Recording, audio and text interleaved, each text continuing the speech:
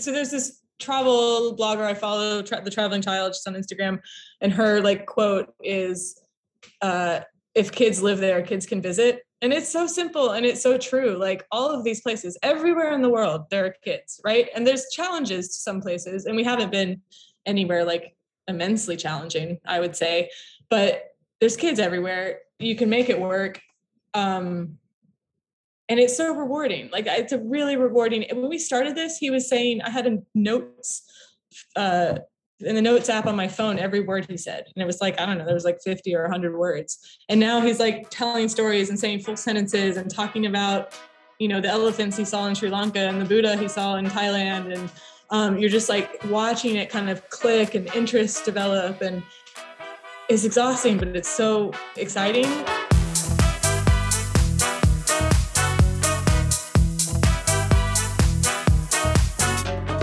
Welcome to Behind the Stays, a podcast that shares the stories behind your favorite Airbnbs and the hosts who've made them memorable. Behind the Stays is brought to you by Spontaneous, a free weekly newsletter that brings you a carefully curated list of last-minute deals and upcoming steals on Airbnb. Sign up at spontaneous.com. I'm your host, Zach Boozy-Cruz. Enjoy the show.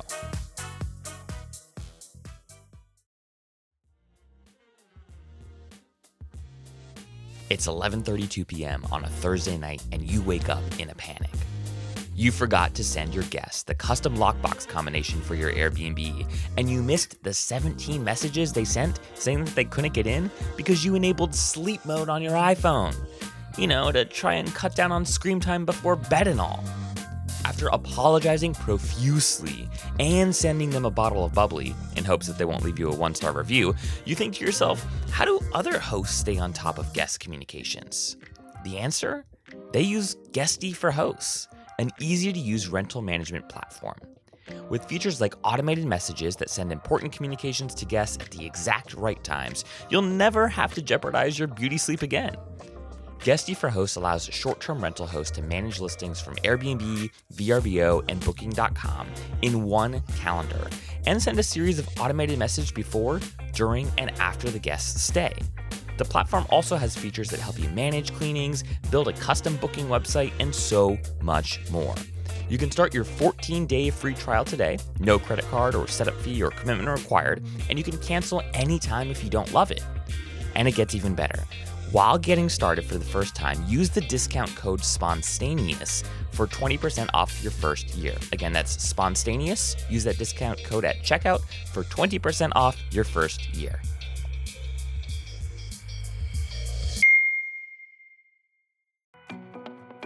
In just a moment, you'll meet Stephanie Hayes and Peter Woolcock, winners of Airbnb's Live Anywhere contest. Last summer, Airbnb announced that they were looking for 12 individuals who'd be willing to live full-time via stays booked on their platform for an entire year. And over 314,000 applicants from all around the world applied for this once-in-a-lifetime opportunity. One of the 12 selected was Steph Hayes. Steph and her husband Peter are no strangers to travel. In fact, the couple first met each other in a bar in Shanghai. Since then, they've traveled to more than 70 countries and lived abroad on a number of occasions. Most recently, Steph and Pete were living in Chattanooga, Tennessee, along with their toddler son, Hayes. When Steph heard about the contest, something told her that she just had to throw her hat into the ring. And, well, that something was right. Tune in to hear the incredible story behind what this young family has learned after 9 months of living around the globe on Airbnb. All right, without further ado, get ready to meet Steph and Pete.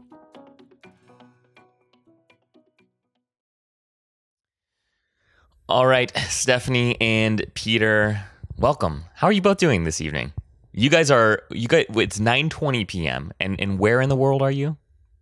We're in Seoul, South Korea. You are in Seoul, South Korea, and it is 8:20 a.m. at the time of this recording, and I am actually in the Hudson Valley area in New York. So this is fun. I think that this might be the interview the only interview that I've done where there's been like a 13-hour time difference. So nice. First time for everything. So I'm very excited personally for this conversation because I have been following Airbnb's Live Anywhere program for a while now, and it was fun to connect and reach out and get you all on the show. So I want to, there's so much I want to accomplish with this interview that it's going to be hard to fit everything in. But I want to start by hearing the story behind how you both came to be aware of this program, the Live Anywhere program. Where were you, and how did you discover the program, and ultimately what was it that compelled you to apply? Sure. I remember exactly where I was. I was sitting on my couch about to go to the gym, which is not something I do a lot lately. And I was looking at Instagram, and some now friends of ours, they're YouTubers, they're from Chattanooga, they had moved back. Their names are Chris and Sarah, they're wonderful.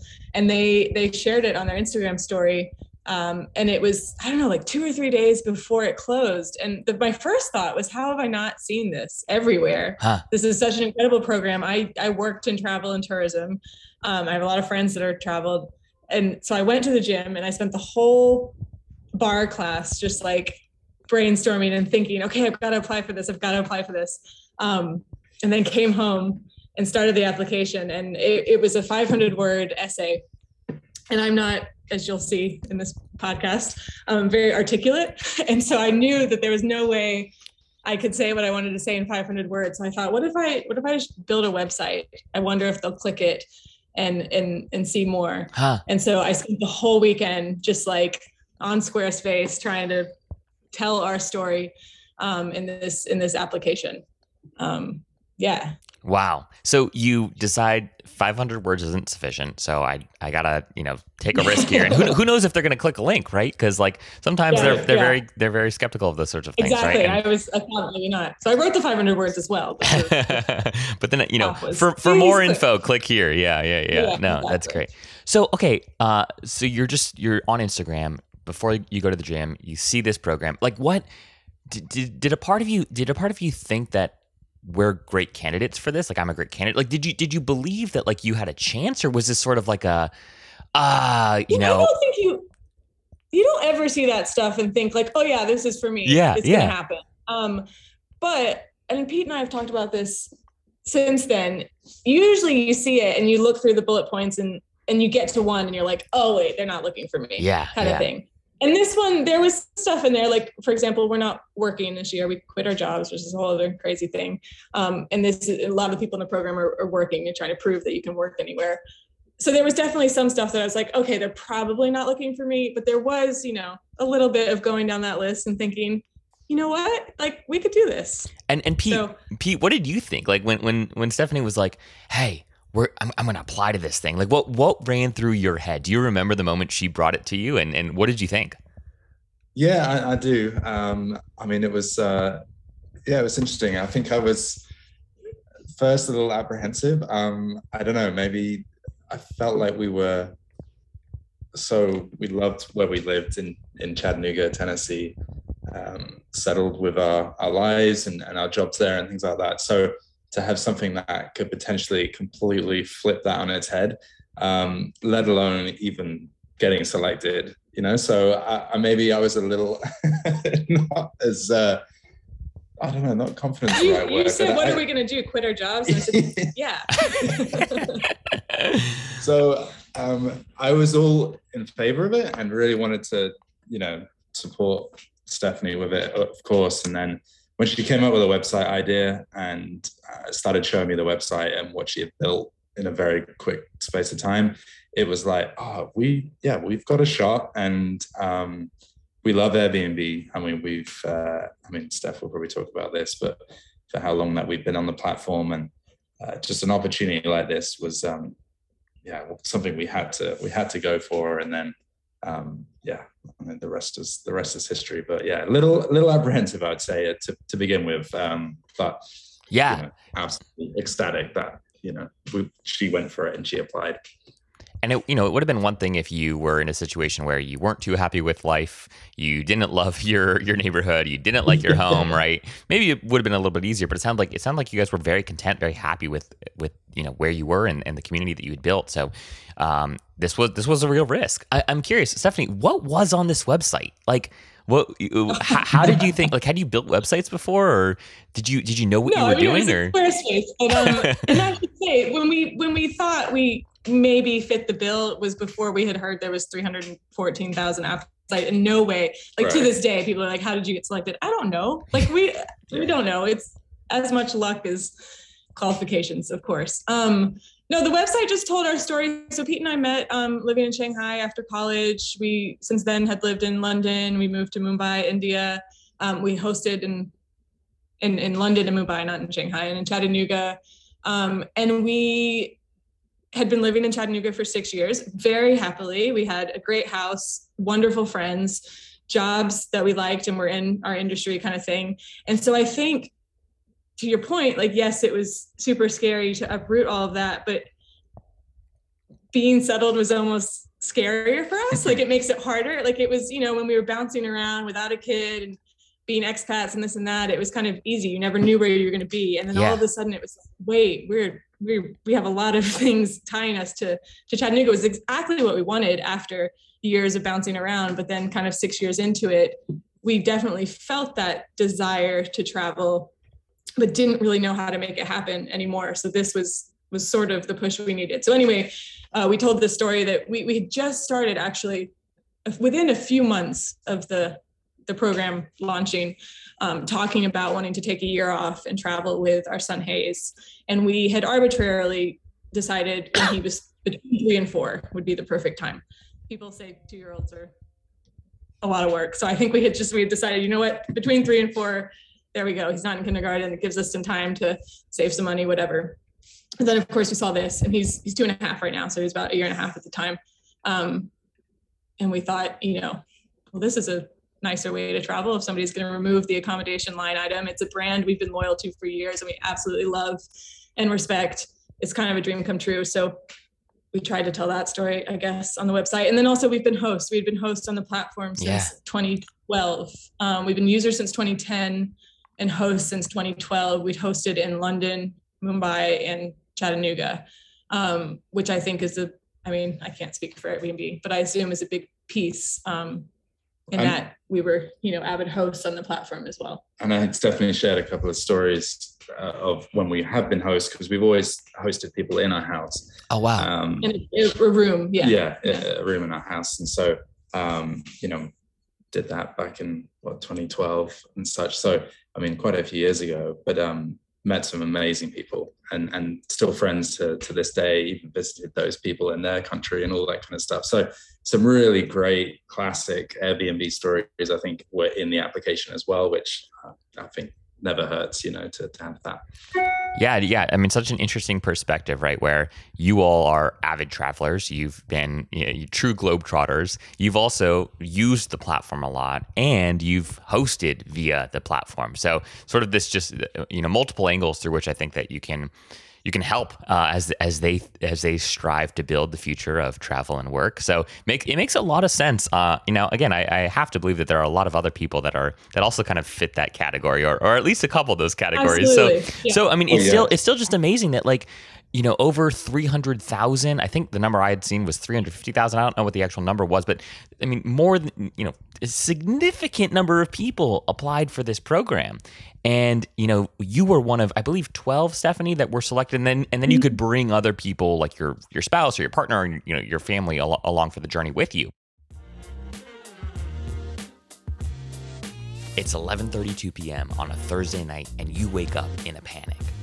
You forgot to send your guests the custom lockbox combination for your Airbnb, and you missed the 17 messages they sent saying that they couldn't get in because you enabled sleep mode on your iPhone. To try and cut down on screen time before bed and all. After apologizing profusely and sending them a bottle of bubbly in hopes that they won't leave you a 1-star review, you think to yourself, how do other hosts stay on top of guest communications? The answer?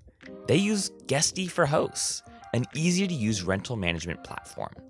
With features like automated messages that send important communications to guests at the exact right times, you'll never have to jeopardize your beauty sleep again. Guesty for Hosts allows short-term rental hosts to manage listings from Airbnb, VRBO, and Booking.com in one calendar and send a series of automated messages before, during, and after the guest's stay. The platform also has features that help you manage cleanings, build a custom booking website, and so much more. You can start your 14-day free trial today, no credit card or setup fee or commitment required, and you can cancel anytime if you don't love it. And it gets even better. While getting started for the first time, use the discount code SPONTANEOUS for 20% off your first year. Again, that's SPONTANEOUS. Use that discount code at checkout for 20% off your first year.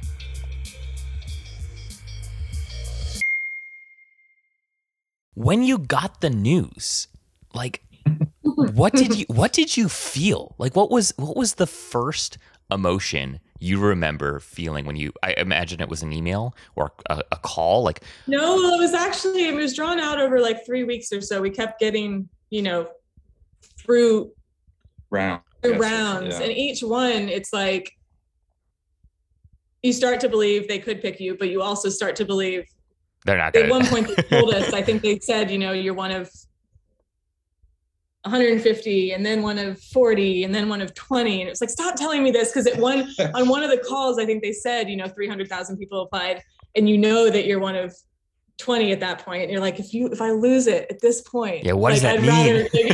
Anyway, so I think we had a few weeks to go through all of the emotions. And then there was a phone call where they told us that we thought it might be good news. And I started crying immediately. Wow. I knew I would start crying at some point during the phone call. It happened way quicker than I imagined. And my parents were with us because part of our application was that not only are we traveling with our 2-year-old Hayes, but my parents are both recently retired, and they've joined us, I don't know, in like 5 or 6 countries so far. And so we called them, to your point, there's 12 participants, but then each participant's allowed 3 companions. So I can't have my parents and Pete and Hayes all as official companions. So we called them, our bonus companions. And we said, on their own dime, they're going to come, they're going to show up, we're going to have 3 generations traveling.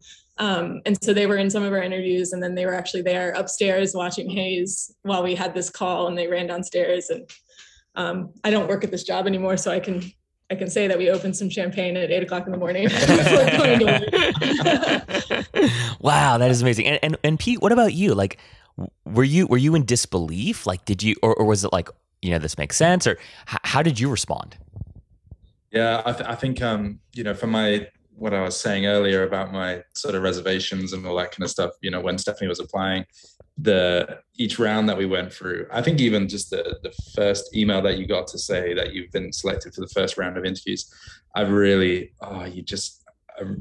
wanted for Stephanie to be selected so badly. I mean, it was just like, and then every round that we got closer, I was just like, oh, this would just be so incredible. And you start to dream a little bit about, where are we going to go? Yeah, where are we going to go? And like, obviously there was a lot still happening with COVID, still is to a certain extent. So, you had to it was a different way, but you did start to allow yourself a little bit to dream, and, that was dangerous. But it was so incredible when they told us, and I was just so incredibly proud of Stephanie and, for applying for it, and putting forward such a good application, because it really worked. And it was an incredible feeling. And then it was just like sheer kind of like, oh my gosh. Then we had 6 weeks. 6 weeks until you had to go. Wow. Okay. So, I want to talk about this, because I would imagine, right, that if I had received news like this, right, your first emotion is just pure joy and excitement, and you are just on cloud 9. You feel like the luckiest person in the world. I mean, it really does feel like you've won the lottery, right? And then I still feel that 10 months in. You still feel that 10 months in, right? And so and then, right, I would imagine that there's like a second thought of, oh, my job. Oh, our house. Oh, so once you got to the O's, how did you, or I guess walk us through those O's. Like, how was it sort of very easy to kind of just figure this out? Did you think twice about quitting your jobs? And walk us through sort of what happens once the initial adrenaline of the news dies down. Yeah, I mean, I guess once you're presented with those figures and 3,000 people and whatever, it's just like, it's so obvious that it's a once in a lifetime opportunity that we are incredibly lucky and grateful to have been selected for. So yeah, I mean, I'd like to say that like it was an agonizing decision. But I mean, I remember giving my notice to my boss, and he turned and he said, okay, you know, this is the point in the interview where I would, or the conversation, whatever, where I would typically ask you, oh, what will it take for you to stay, or da da da da. And he's like, I'm not going to do any of that. And I'm like, yeah, don't worry. Like, there's no scenario where I'm not traveling for a year. So I think, I mean, it's always hard to leave places, and I think friends and family, certainly, and especially with Hayes, you know, being so young, and being so close to my parents. But I think the other thing we've learned from living abroad for kind of 2-year stints is that a year is not really a huge amount of time in the grand scheme of things. And yes, I'm starting to get a little bit anxious about needing employment in a few months, but not so much that it prevented me from wanting to take this opportunity. And I think, and the other thing is, like, I think a lot of people learned a lot of things during COVID and the pandemic. And one common one, I think, is just like how precious time is and how short life is and all of those cliches. Which then, you know, on top of that, we had a newborn, or a 5-month-old right when, you know, COVID hit, which compounds that even more. Right. Sure. So I don't know. It wasn't an immensely difficult decision. And were you guys both working? Were you still working in travel at this point, both of you, or had just me? Okay. Just you. I worked for Visit Chattanooga. So the city's tourism board marketing Chattanooga as a tourism destination, which I had only been in the role for a little over 2 years. I had been in Chattanooga for a while, not in tourism, and really wanting to work in tourism, but hadn't found out how to do that yet. So I was, you know, really, it was a good fit, but we have itchy feet. And well, hey, I would imagine after this experience, like, you have so many ideas. You could go market for anybody, you know, visit anybody at this point. So yeah. I mean, you just add this to your resume, was part of the Live Anywhere program on Airbnb. I mean, anyone in travel is gonna pick you up, Stephanie. So I think you'll be fine. Be fine.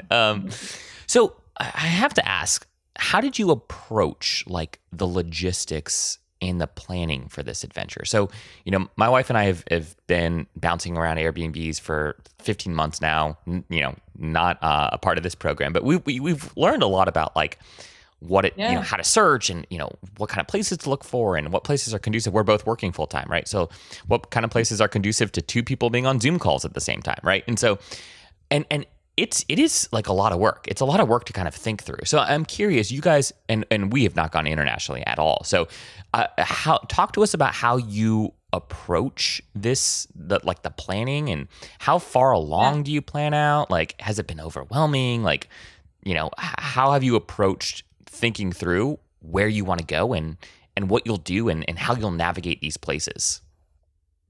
Sure. Yeah, there's a lot there. It is a ton of work. And I say that, and every time I talk about that, I'm so reluctant to say anything that sounds like complaining this year, because I literally go to sleep every night and wake up every morning just like thinking how incredibly lucky I am and how this is such an amazing opportunity. That said, it's a ton of work to keep up with moving every month and COVID restrictions and planning, you know, finding Airbnbs and then finding side trips and this and that.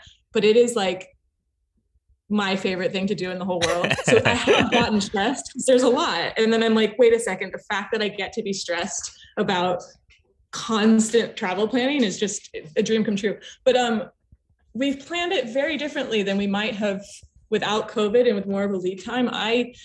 We've traveled a lot, and I, even in Chattanooga, would go on 1, sometimes 2 international trips a year that I would start planning, I don't know, 6 months out in advance, scour Airbnb, flights, alerts, all of that.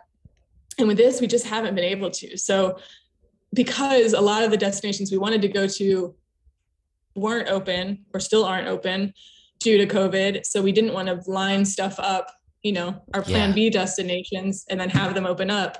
So for the first few months, I'd say we knew 2 or 3 destinations. So 2 or 3 months where we were going to be.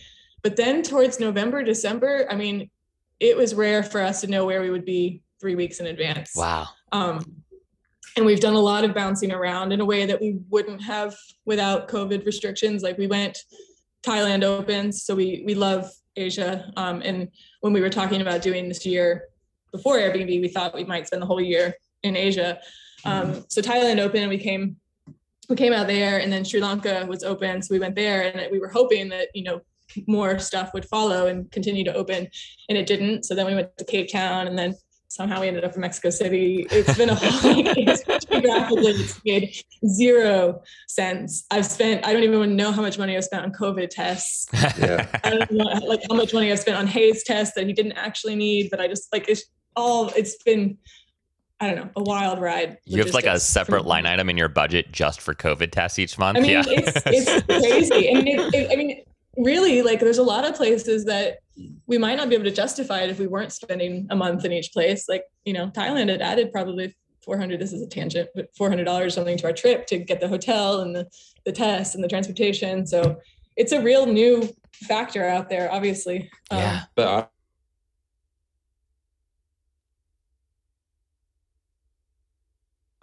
not being able to plan too far out in advance is, I think if we had been given this opportunity without COVID as a thing, we definitely would have planned out 10 months and 10 different locations, right?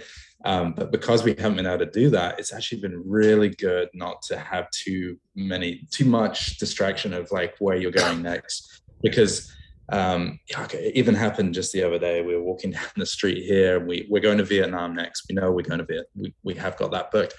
But we were starting to talk about how excited we are about going to Vietnam, and you're like, wait, we're still in Seoul, we're still in Korea. A month ago, we were dying to be here, so it's hard.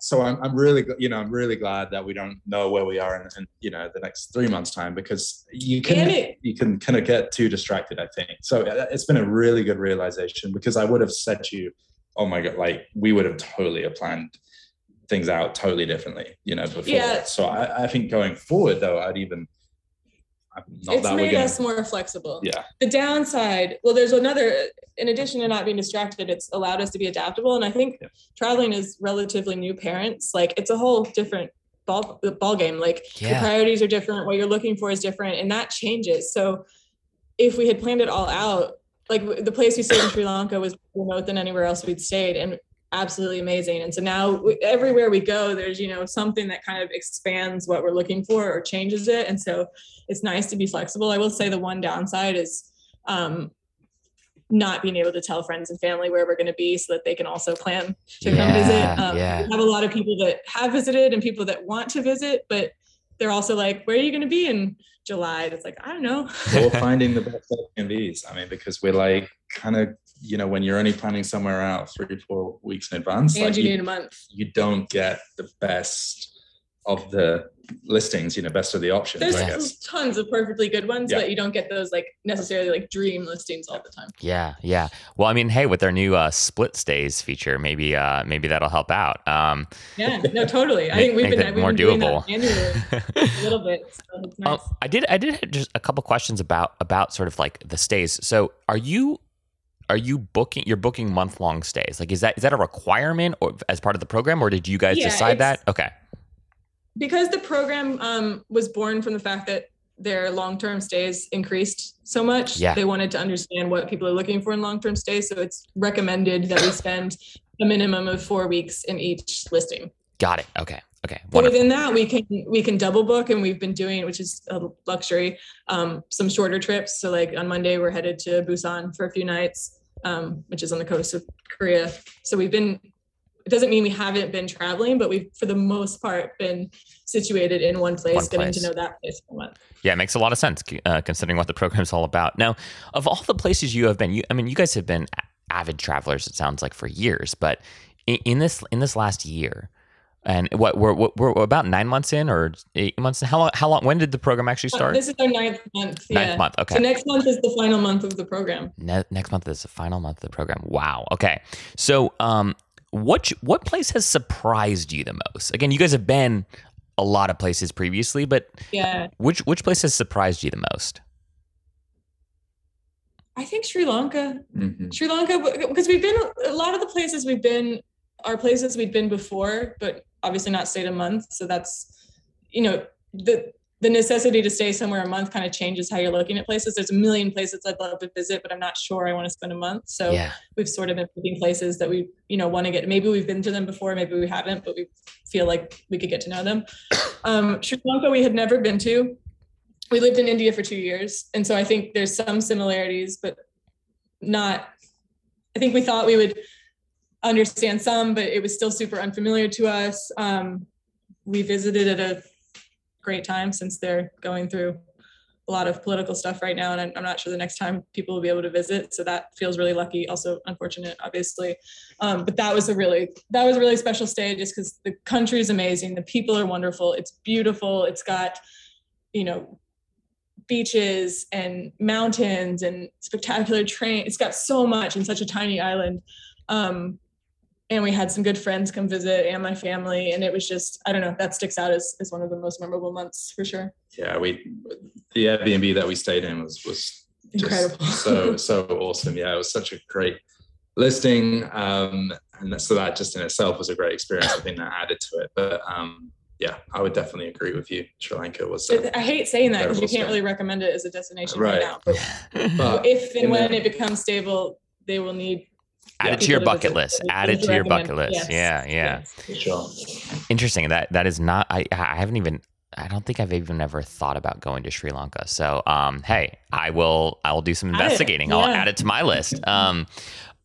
Speaking of sort of these longer term stays, you're in locations for a month at a time.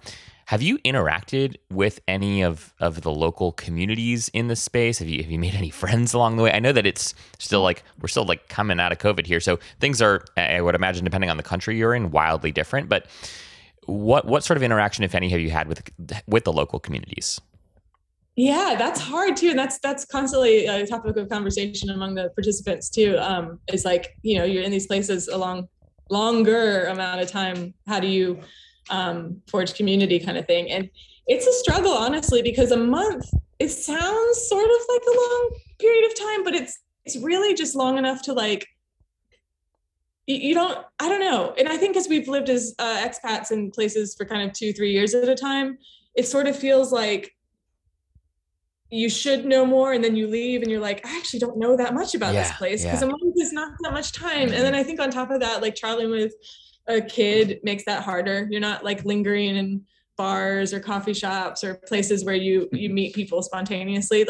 Some playgrounds and this and that, but when we're out exploring, it's our undivided attention is on kids. Making sure, not, you're kind of half in conversations and half out. So we haven't had as much kind of community or social interactions, I think, as we'd like. But one thing I will say is that we love Airbnb experiences. And we always try to go on at least one pretty early on in our stay because they're just such a valuable way to spend time with a local, with other travelers, getting to know a city. You can pick whatever your interest is. For us, it's usually a food tour.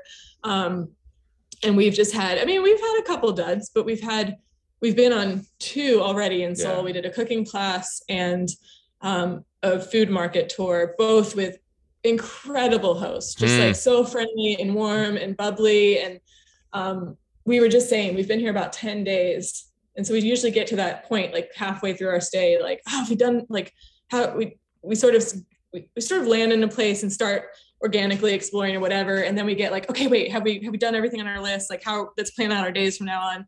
And we were just saying, it feels like we've been here much longer. It feels like we've really gotten a lot done. And I'll credit that to, I think, these 2 experiences, just being a really efficient way to hit the ground running and learn a lot and meet a local.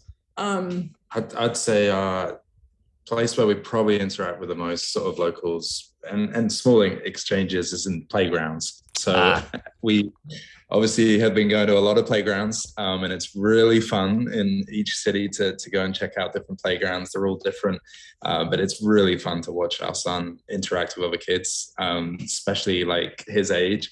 And I think, it's still so strong in the memory, but Rome was the first place that we went to on this program. And we stayed right on a piazza that had this incredible playground. And, our son Hayes went the very first day and sort of just went into his playground and started running around. But I I think, for his first sort of interaction going up to these kids, they were all just like speaking Italian, and they were really going at each other, these kids talking really fast, and it took him a second to be like, wait, I don't think I'm in Chattanooga anymore. Like I can't understand what's going on here. Like, it was a really cool moment, but and we've had that moment every time we've been in a different country, and then you kind of, we've had like the odd conversation with like parents in the playground, which is really nice. It unfortunately never goes any further where you maybe, get to hang out with them. That would be really cool. I guess to Steph's point, I mean, just a month still just isn't long enough, is it? Really? Yeah, I mean, it's funny. Some of those sort of, you challenge yourself to push it and try to be overly friendly, whatever, but it's still only a month. So like, even when we go to a restaurant at the beginning of our stay and we're like, oh, we love this place, we're going to go back here. There's places in Chattanooga that I love that I still only go to once a month, twice a month. Yeah. You're there many months. So yeah, it's finding that balance between really getting to know a place, but also maximizing your time and exploring.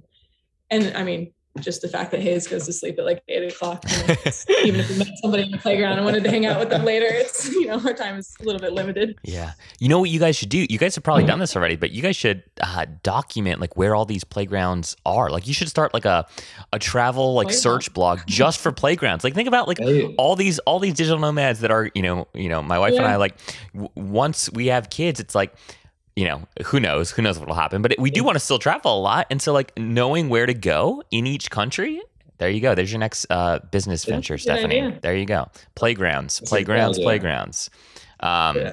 it would be useful. It's funny because some places you assume, like Korea, I was like, oh, they're going to have tons of playgrounds, and there's no playgrounds. There's a lot of like kid cafes you can pay for, and a lot of amazing public spaces that Hayes loves but aren't kids. Yeah, it's funny. It is an interesting one. We talk a lot about playgrounds, and I'm sure if people don't have kids, they're like, shut up. No. It's good. What's cool is like, I would imagine too that like that is a connection point in these local communities. Yeah. Like, if your kids start talking to each other and realize that they can't understand each other, right?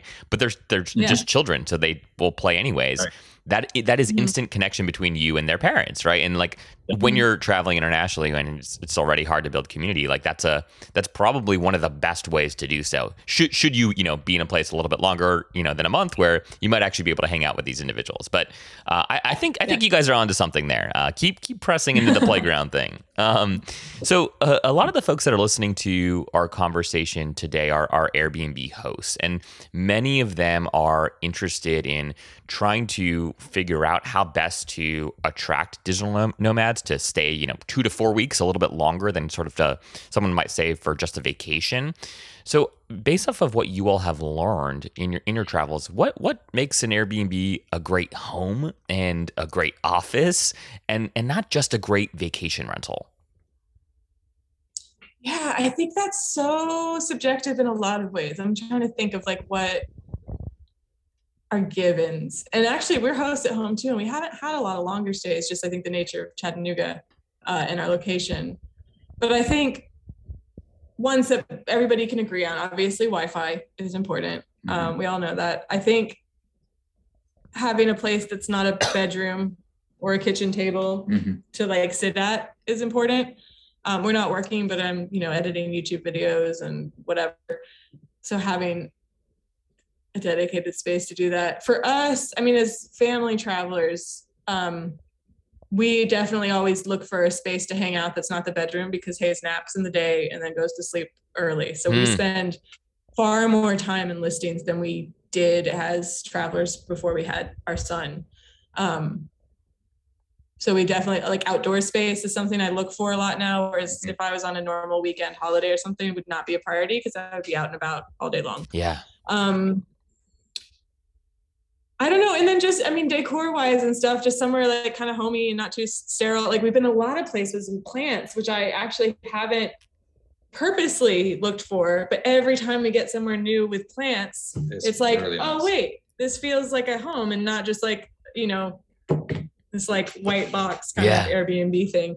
And it I don't know, but I'm reluctant to like kind of pin stuff down because it really does change all the time, because Pete and I tend to like kind of like simple minimalist spaces, no clutter. Yeah. But then after a few months of this, we were going to Cape Town, which is almost halfway for us.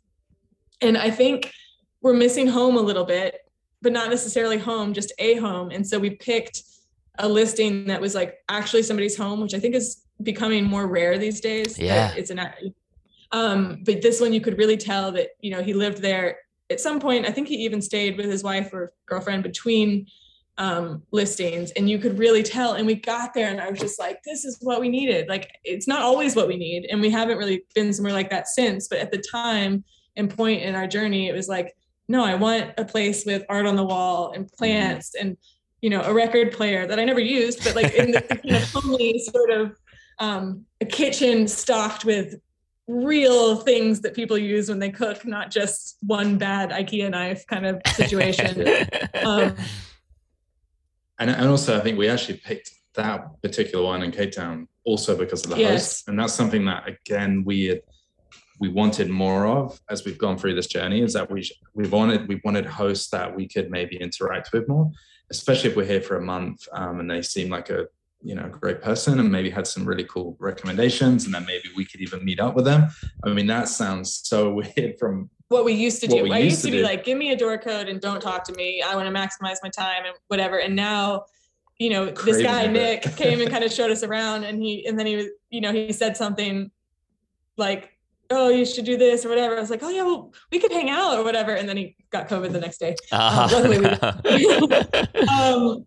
but we WhatsApped, you know, back and forth the whole time, recommendations. And so I guess, I don't know, that was a convoluted non-answer, but it's important to figure out what you're looking for, and that might change a lot. Yeah. And then understanding the platform and getting really familiar with the platform. I've talked to numerous friends this year, and they're like, that have had not great experiences with Airbnb. And I was kind of challenging them and like, why is this? And then with one of them, I said something like, I don't know, I feel like I'm a really good Airbnb searcher. Like I know what I'm looking for, and I know how to get it and whatever. And she was like, no, I think you're right. I think I'm bad at searching on Airbnb, which is why it's so, you know, great to see them launching all of these new design features and split stays and this and that, because you need to cater to the average user, which maybe, you know, isn't searching for the amount of listings that you and I are each year.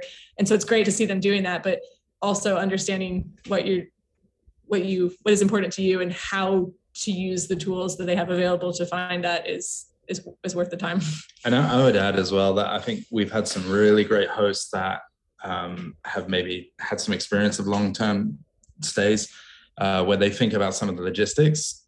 So that's maybe like having a cleaner come like once a week. We have that in some listings, which has been so nice. Really, really nice, you know, and maybe it's, you know, because they have a deal with that cleaner or whatever to kind of keep them hired or whatever, you know, but that's been really, really nice. And you really notice some places where they treat you differently because you're a longer term stay versus one of their maybe typical 2 or 3 sort of guests, you know? So I do think there is a mind shift that needs to be taken by the host for a regular 2-3 night person, you know, to a long-term stay. And like Steph said, we haven't had any long-term stays in our place, but the minute that we do get one, I think we'll be very, very mindful of how we communicate it to them differently. And we also maybe even try and arrange something like a cleaning or some kind of arrangement halfway through their stay, because you need a bit even down to like recommendations. I always use this example of, we stayed at a place in Athens that was obviously like a weekend kind of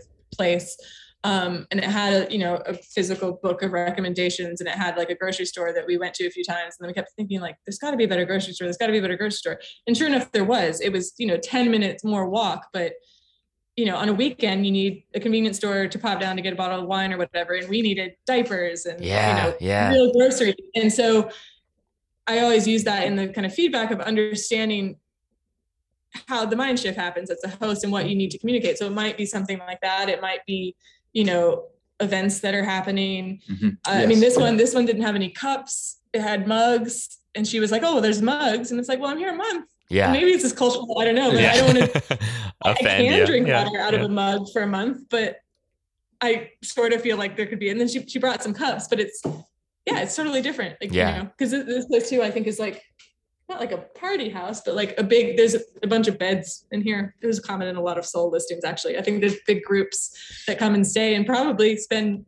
no time away. Actually in the house. Yeah. And this place is lovely. It's just, you can tell what the majority of users are, and sometimes it's not long stays. No, I that sounds familiar from some of our own experiences. But, I also think too, our favorite places that we've been have been where the hosts have actually lived on the property. They've been in like a separate house, so it's been like their guest house, and it's a similar thing. Like there's this awareness and this attention to, hey, you are physically right over there. Like, I can't see you, but like you can see my house, right? And so I feel like the level of awareness they have of what you might need, whether it's somebody to come in and clean, whether it's to do laundry, right?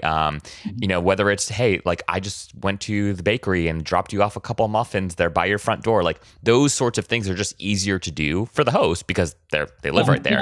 And then also for the guests, it just goes a long way. Those simple touches. It really does feel like one of the things that people, some of the haters will say about Airbnbs or just short-term rentals in general is like, when they travel, they like the hospitality experience. They like feeling cared for. They like the fact that they leave the hotel room and then when they come back, the bed is made, right? And they like the concierge being as responsive as they are, and there's you lose a little bit of that typically when you're staying in a short-term rental. So when you get notes of that, right, or vignettes of that sort of like, like 5-star hospitality experience, it just increases immediately the recognition that no, I can have a great experience. I can treat myself within the context of a short-term rental. So anyways, for whatever that's worth, I agree with the sentiments that you all have expressed. No, we're struggling with that, honestly, because before this year, we've always hosted a room in our home, often with a shared bathroom. Like we were really getting to know. So it's in the reviews used to come in and they were warm and meaningful, and because they had met us and we had shared a drink or breakfast. And then we left and we have somebody that manages our property and we have 5-star reviews. But they're lovely, but they're not the same because they haven't met you. Yeah. Like those kind of reviews again, but we're not there to kind of create those memorable experiences. Yeah, I'm curious throughout this incredible adventure that you both have been on, and you're with your son, and oh my gosh, like I guess he's young, so hopefully he'll have some memories of all of this, but who knows, right? But I mean, what an incredible experience. Like I'm sure there are so many things he's just like learning that like will stick with him subconsciously, even if he can't like really remember, where he stayed in Seoul. But what have you guys learned about yourselves through this experience? Are there any sort of behaviors or habits that you've sort of adopted along this journey that you hope will stick with you regardless of, what you do next? Yeah, I know, and you sent it to us and I saw it and I should have prepared. I don't know. I mean, I think the biggest thing I've learned is like, I think we knew we were adaptable, right? But like this year has just confirmed it. And I think it's lucky that we both kind of thrive off constant change. And when we get to a new city, the feeling is excitement, it's not daunting or whatever, which is both completely valid emotions. It's nice to know that we're totally on the same page as far as like loving to travel and loving newness. And it's been really fun to see that so far, and hopefully for a while, Hayes is also very adaptable. Like he just waltzes into new listings and he calls everywhere new home. It's like, so we go back to new home, and Seoul, we're in like day 10 and he's still calling it new home. So eventually it won't be new home. It'll just be home. And then we did a cooking class. We went to somebody else's home and he was like, oh, my new home. It's like, no, it's not your home. Like 5-star, like anyway. So, I mean, I want to continue to be adaptable. Yeah. I think travel, it's all the travel cliches, right? Like to understand that things can be different, but not better or worse than other ways of doing things. I don't know what you want to say. Yeah, I don't know. I think for me, I mean, maybe just sort of trying to, thrive in a little bit of the unknown, I guess. This is the first time that we've ever done something like this, and also not know what's coming next. I mean, there's always, we're big planners, I think. We're not massive risk takers normally. Yeah. But I think this probably qualifies. So learning how to thrive in the unknown, I think, because it's sort of sometimes can be a bit up and down. And then just the time with Hayes too. Like I think we often I mean, I cannot say it enough how like immensely grateful I feel multiple times a day. Like I'll stop and just be like, this is crazy that this is my life right now. And one of those things is like when you're just like hanging out with Hayes at a time that, you know, if this was last year, we'd be at work or we'd be coming home from work trying to get dinner on the table, or like all of those like normal life things that everybody has to deal with that we somehow don't this year. We're dealing with other things, but and so I don't know, really like not taking for granted that time with Hayes and somehow incorporating that, how whatever our life turns into after this, like making sure we make time to spend with Hayes, I think will be an important thing. So yeah, and I think also finally to, I don't know, this wouldn't be happening without Airbnb. So you know, I think we love the company. We've been loyal to the company. We've been with them for a long time. So it's been really awesome to be able to do this experience thanks to them. You know, and after this, we will continue to use Airbnb as well, you know, but I don't know, there's something in that, I think, you know, from sticking with a particular company or thing for a long period of time, I think is really good. Yeah. Do you all miss anything like material? Like I imagine you have a few suitcases, but you probably left most of your stuff, if not like, you know, 90% of your stuff back home. Like, have you become more detached to like stuff, or like, how do you feel about like missing stuff? We already were, I think, because we moved from China to London to India to Chattanooga. So I think already we had weeded out. We weren't too attached to material items. That said, after India, we moved to Chattanooga because we wanted roots and a home, and we got that, and then realized how quickly you accumulate stuff. But material things. Okay, in case my dad is listening, I should say that I miss our two cats that they very generously took from us, much to my dad's mistake. So I desperately miss our two cats. Wink, wink. Yeah, exactly. No, I don't know. It's kind of weird, right, to be doing this right after like 2 years of a pandemic with a newborn, because I don't know. I look back on that time, very lucky to have not been affected by COVID very personally. It's obviously terrible, but like I look back to some elements of that time fondly because it was our little family and our home hanging out and cooking and whatever. So there's definitely moments, it's not material, I guess, that I am like, oh, okay, like one night sitting on the couch, watching a movie, making a cocktail, like getting into my own bed. Like, yeah, that sounds nice for like a night, but not actually. Yeah. Like I wouldn't take that over this. Yeah.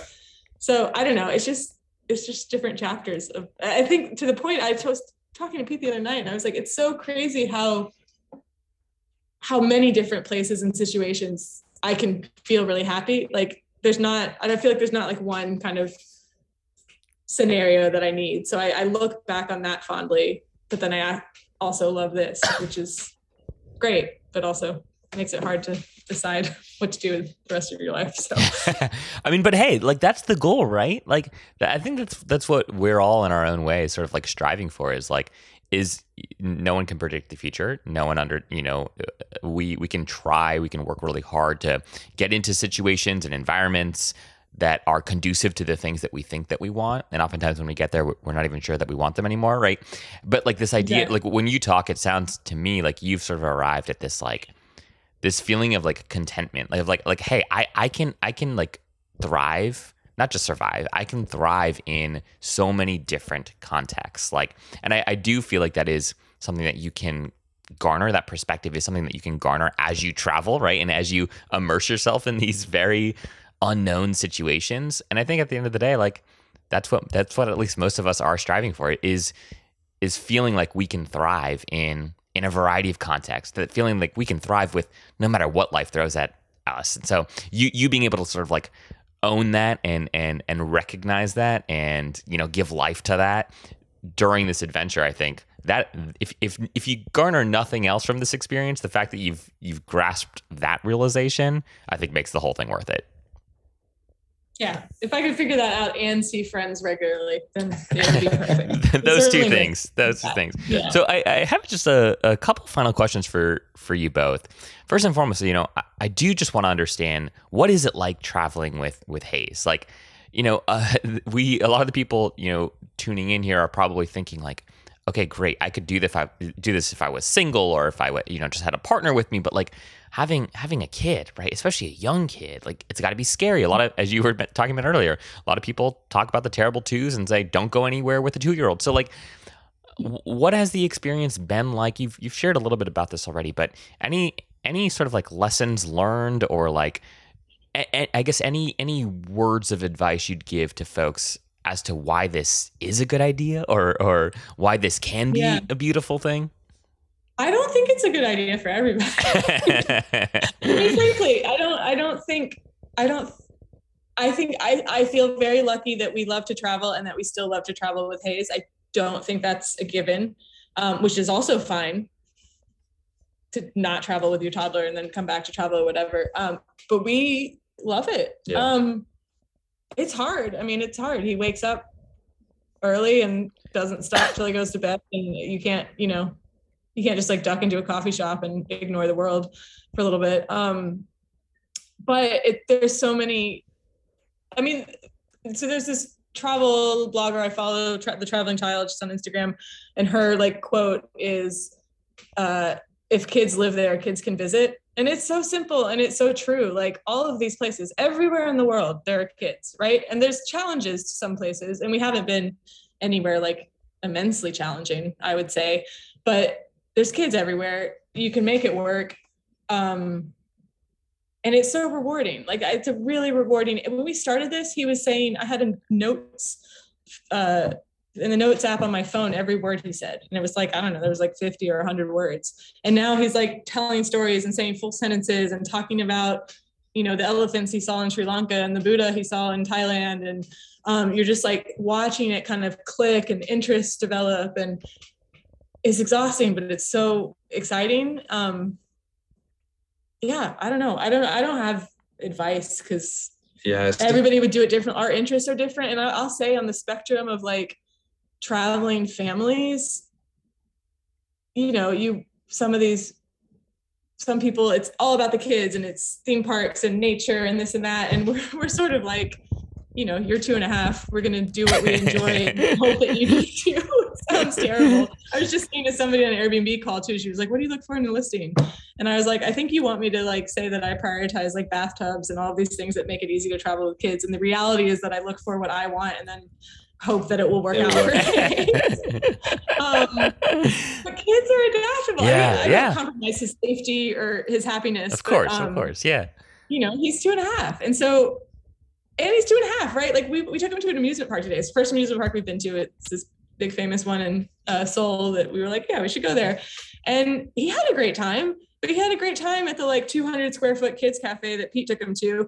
Honestly, he has a great time pretending that there's like this ramp in the subway that's meant for like bicycles and luggage that he's decided is a slide and slides down this filthy, dirty ramp in the subway. So it's like just remembering that like he's 2.5. Like the same thing with we went on an incredible sunrise elephant safari in Sri Lanka. Like, yeah, he enjoyed it, but he also loved the stray dog at our Airbnb there, just as much. So you just have to remember, whatever age they are, I'm sure there's equivalents, but we only know kind of 2.5. Like he's 2.5. Like keep him occupied and talking and reading books and doing things. But other than that, like he's gonna find entertainment in really mundane places and really exciting places. So I don't know. I would caution parents too to not sacrifice too much of what makes a vacation good for them.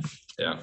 Oh, I love that. My favorite thing, sorry, that he does is on any sort of public transport, when they have the announcements in the whatever dialect or language, he tries to impersonate that, doesn't he?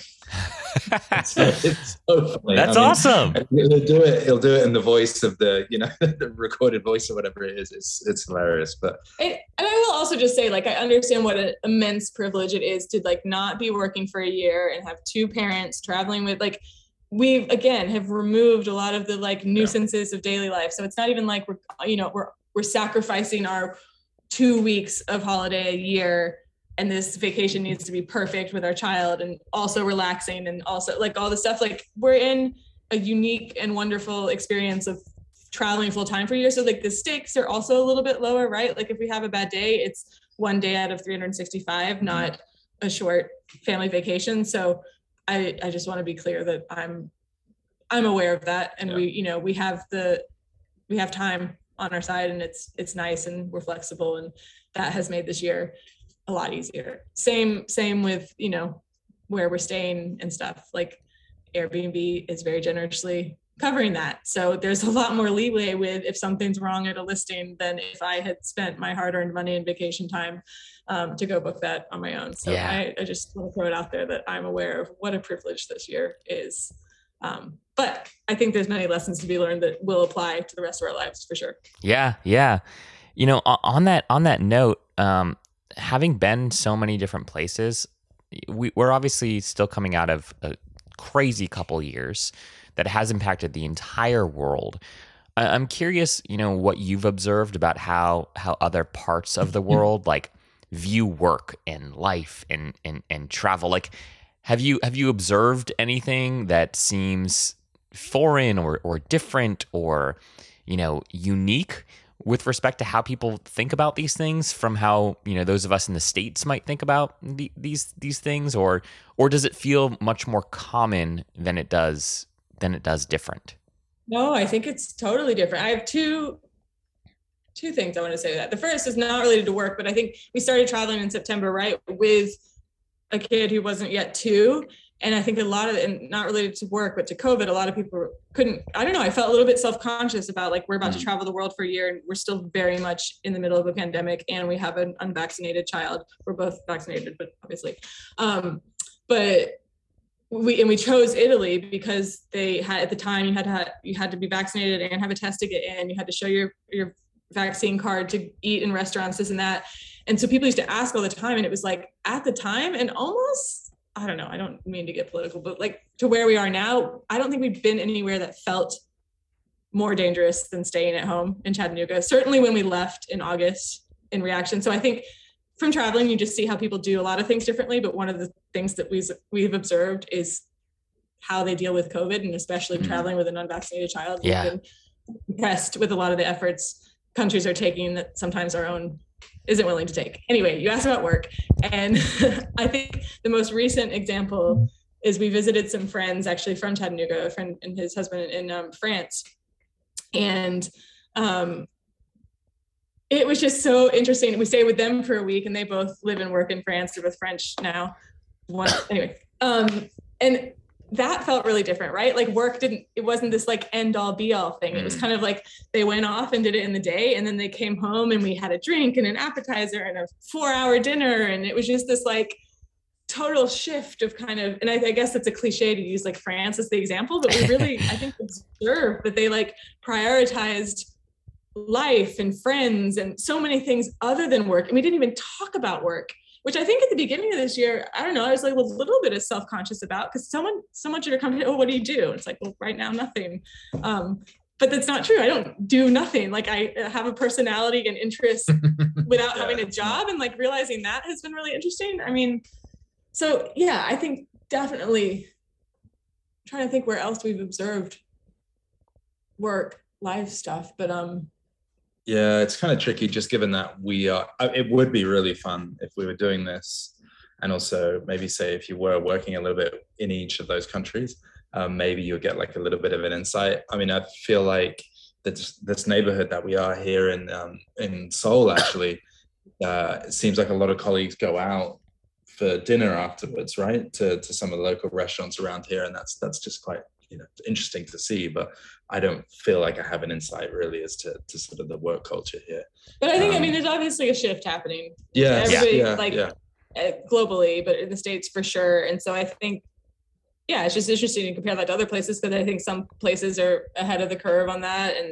But I didn't answer your question. No. Hey, it was a very broad, big question, but no, I love the France example. And I think that's, I think what my hope anyways is that the outcome of all of this can be more balance, so that more people are able to go and make a 4-day weekend trip, take a Friday and a Monday off, and work on Friday and half day Monday, and so they don't have to work. Yeah, go ahead, interrupt me, please. No, I think that will be a priority of ours. I mean, we already knew that, having a kid and loving travel and whatever, but after this year, I think it will be even more important to figure out a good balance somehow in whatever we're doing next. Yeah.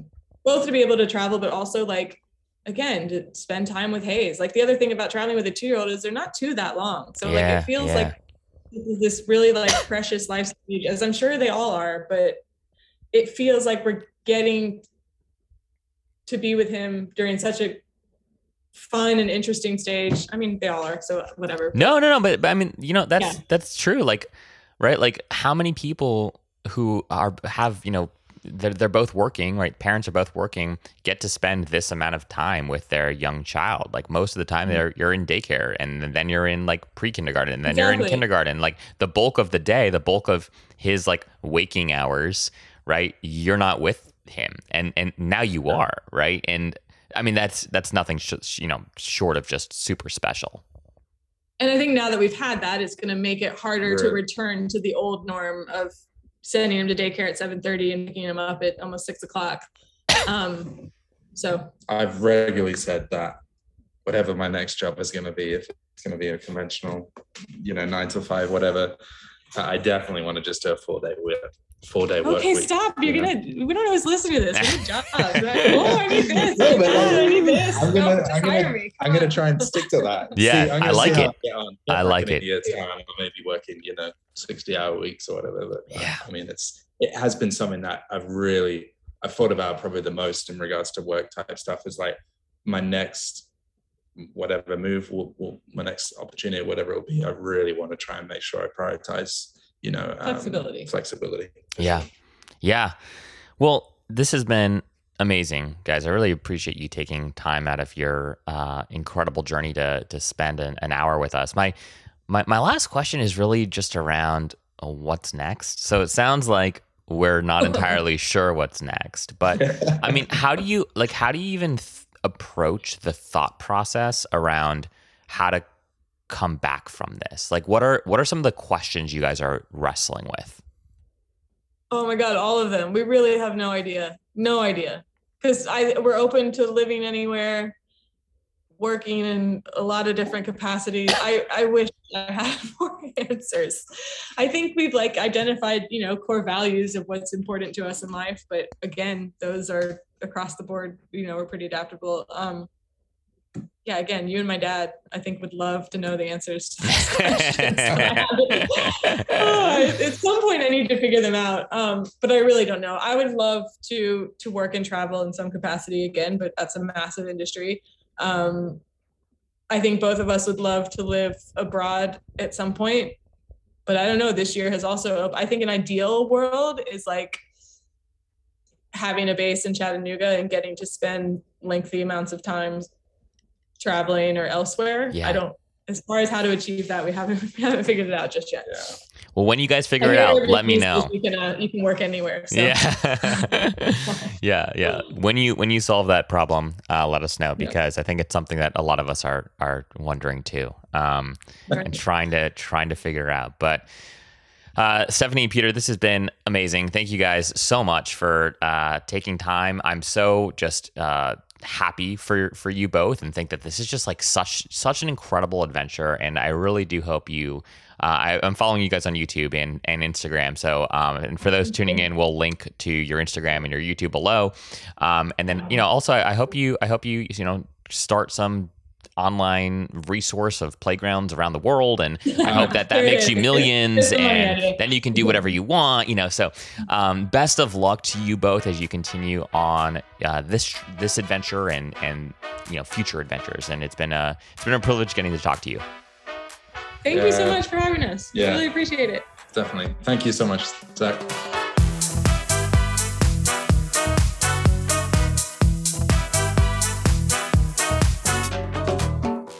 Hey friends, hope you've enjoyed today's show. If you are an Airbnb host or know an Airbnb host who'd like to come on the show, please send me an email at zach@spontaneous.com and we will chat.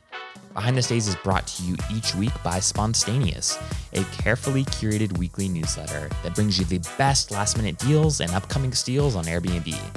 It's sort of like Scott's Cheap Flights, but for Airbnb. You can sign up once again for free at spontaneous.com. Last but certainly not least, I didn't believe in Marie Kondo's whole spark joy mantra until I started podcasting. Now, my joy is sparked every time I see a new subscriber roll in. So please hit that subscribe button so you never miss an episode and so you add a little spark to my joy fire today. Okay, that was kind of weird, but we're going to roll with it. Subscribe, and thanks in advance. All right, everyone, see you next time.